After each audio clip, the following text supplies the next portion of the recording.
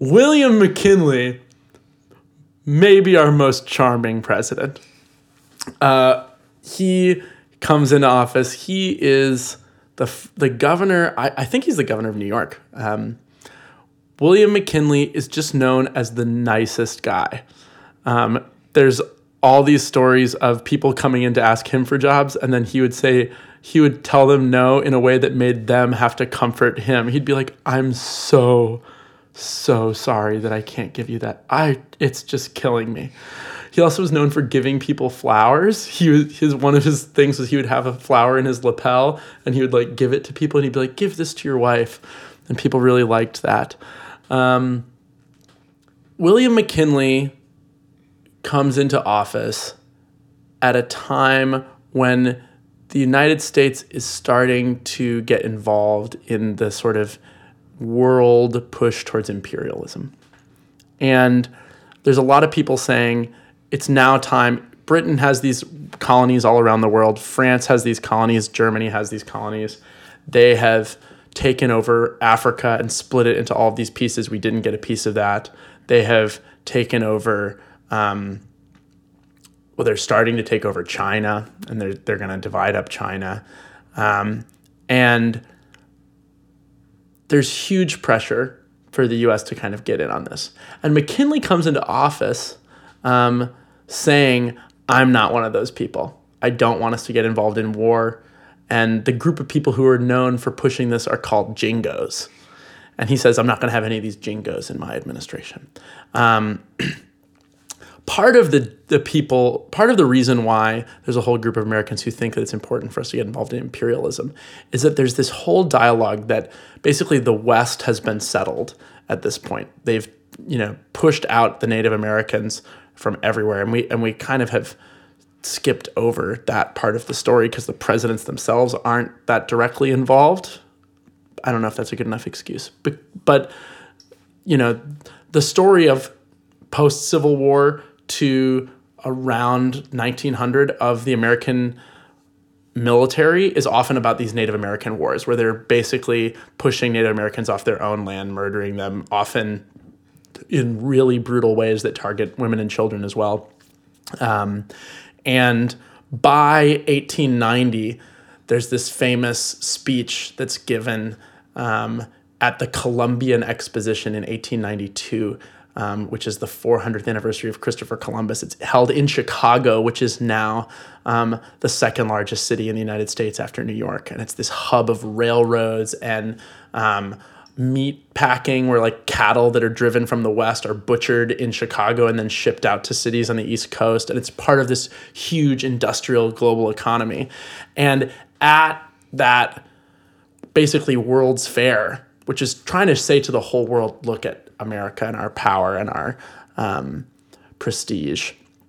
A historian named Frederick Jackson Turner gives a speech in which he talks about the idea that basically the whole reason America has become the most powerful and amazing country that it is, and perhaps the most powerful and amazing country in the world, is because we've been continually pushed to settle the frontier.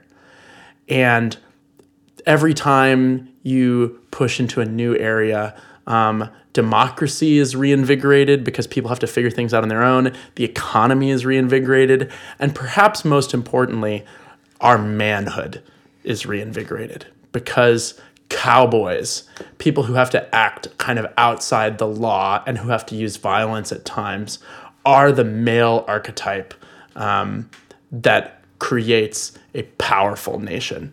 And this gets tied up in a real super patriarchal period in world history, particularly in American history, I think. But there's also this kind of nationalist and eugenics movement going on worldwide, where like German philosophers are talking about the idea of Kampf, culture Kampf, which is like struggle, and that nations only survive and grow through struggle, and we need to find opportunities for struggle.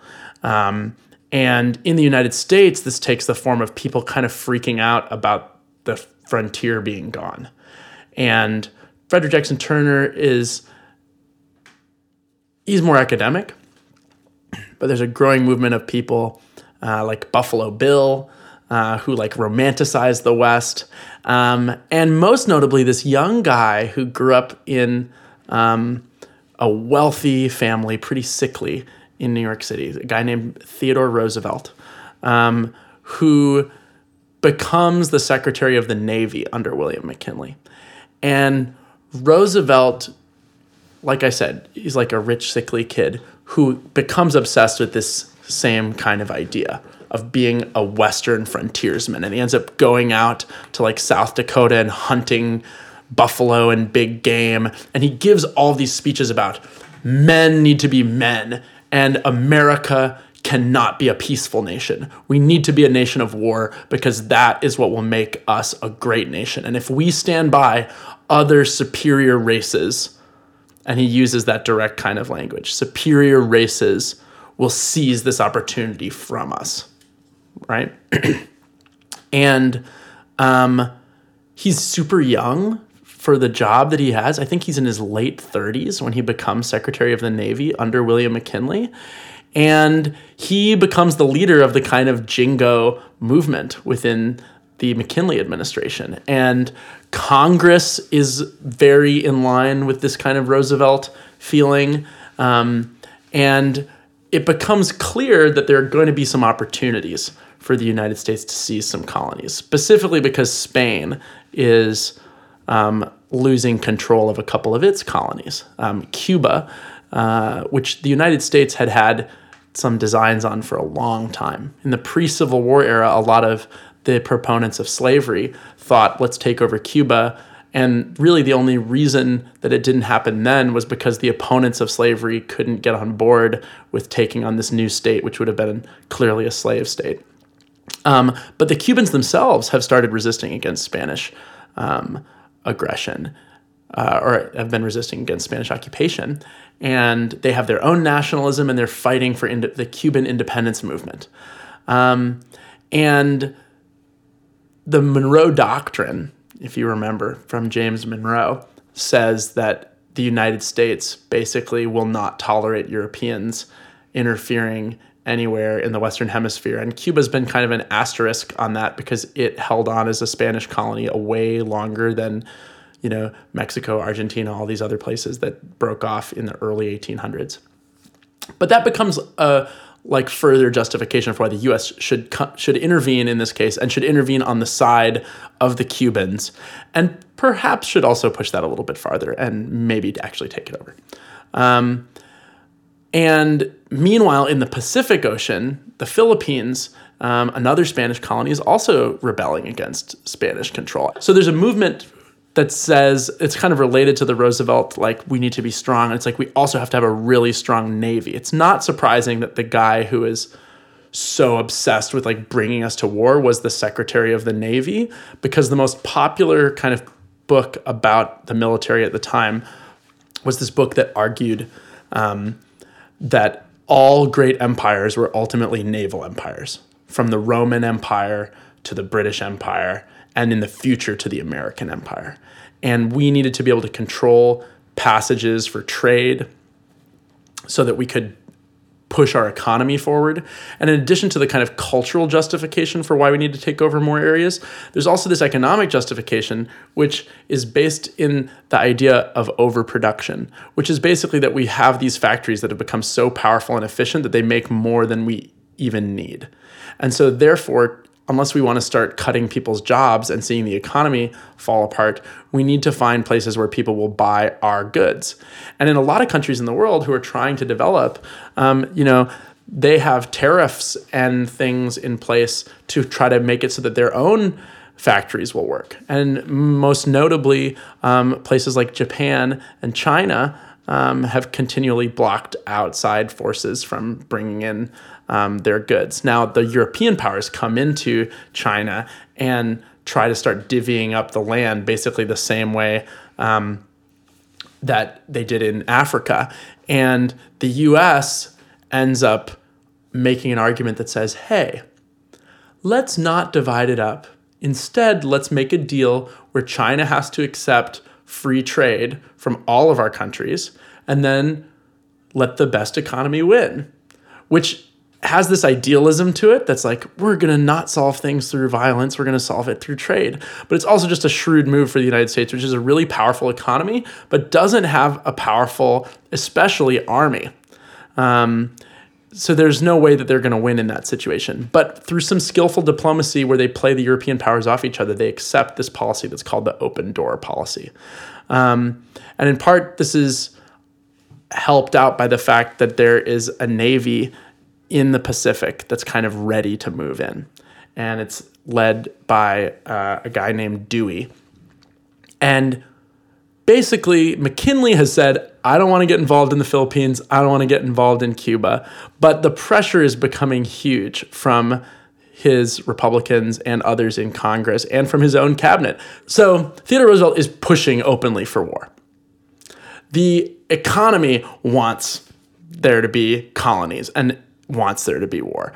And a new group of people who are very powerful, the mass media, want there to be war. There's what's known as the newspaper war between Joseph Pulitzer and William Randolph Hearst, who own these giant systems of newspapers. Because now it's not just like you have a local paper. Like William Randolph Hearst owns papers coast to coast.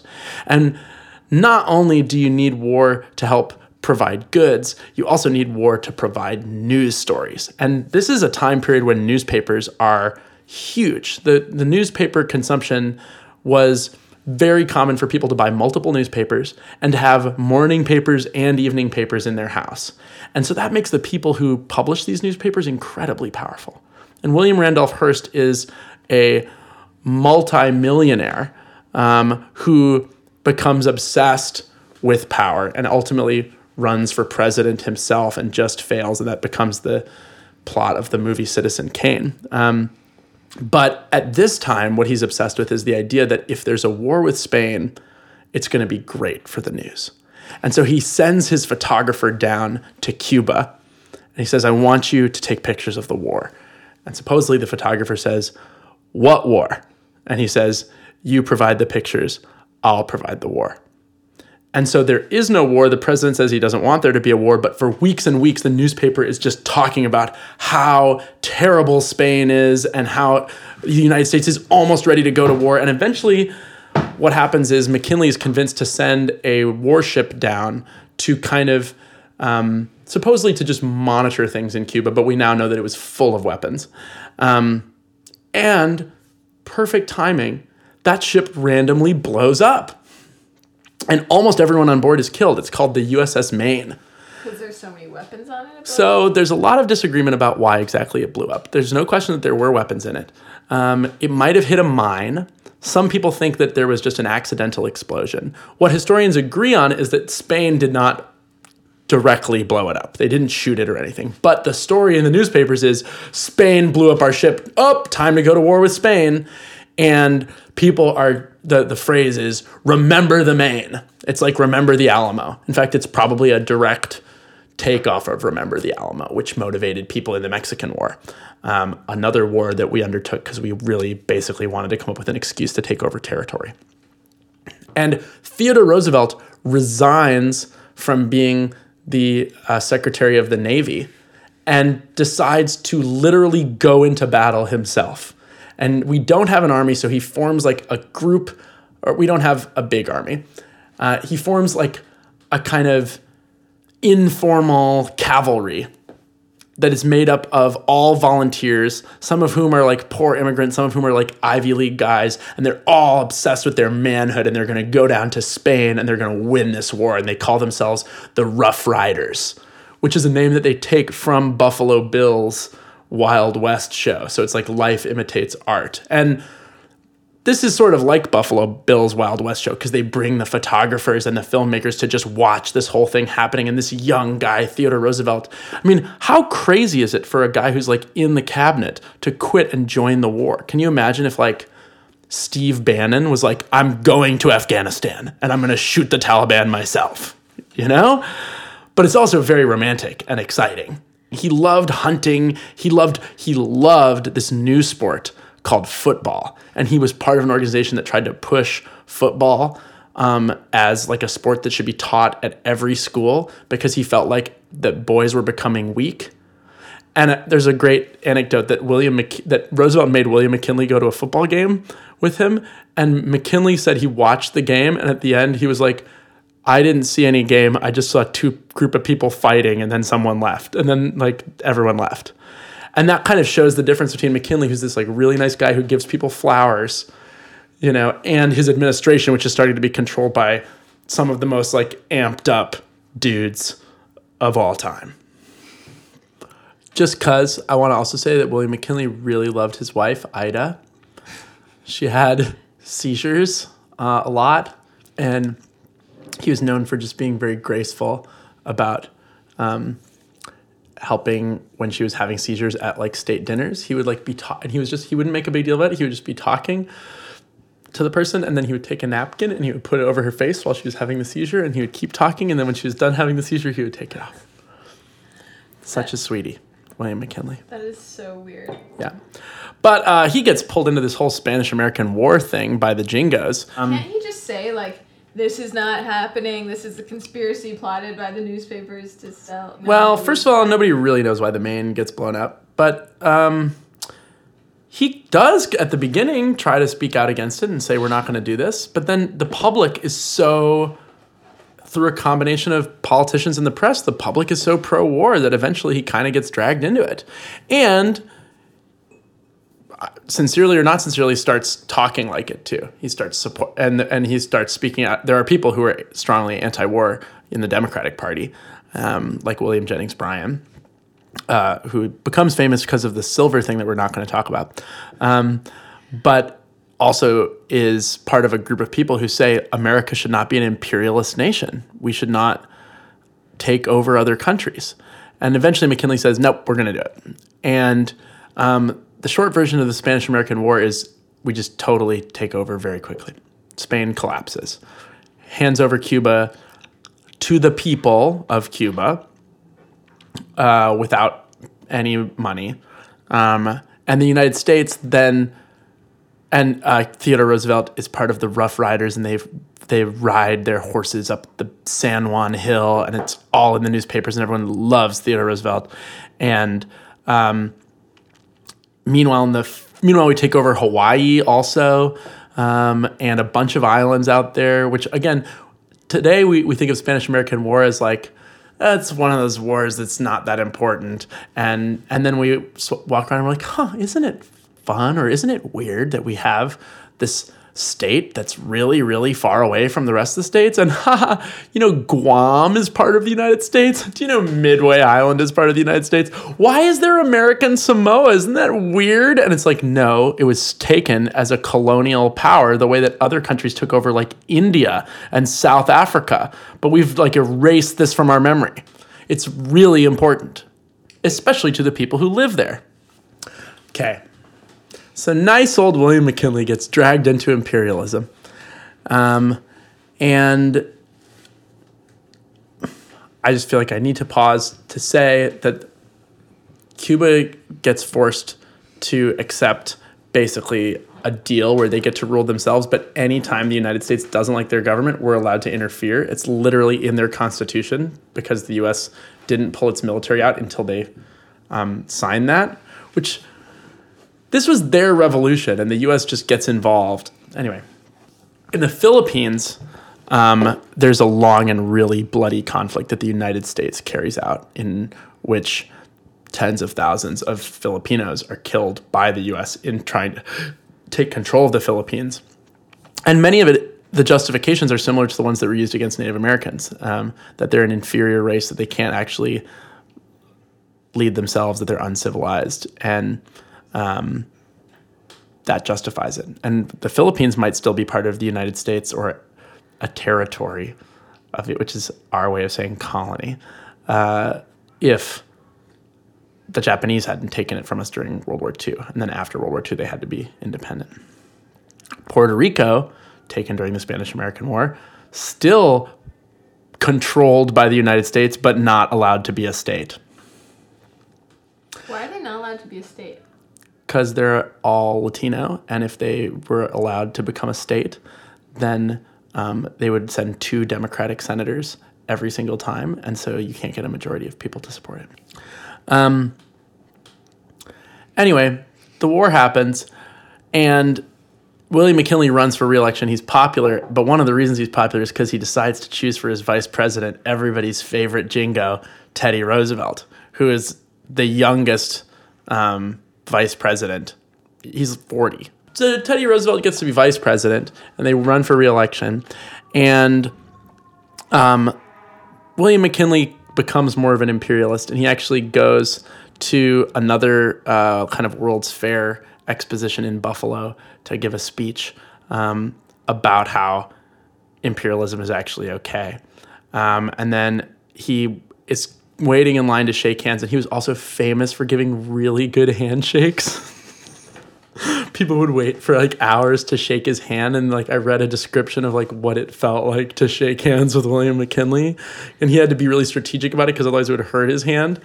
That's crazy. McKinley's at this exposition, and there's another event, and they say, and his advisors are like, "Don't go. We can't have you shake that many people's hands, and besides, it's not going to be that safe."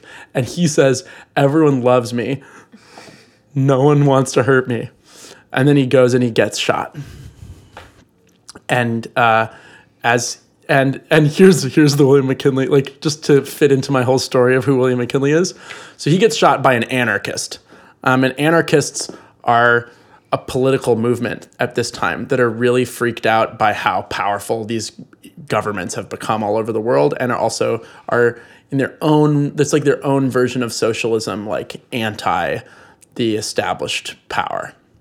And so this guy who's a Polish immigrant who's an anarchist shoots McKinley.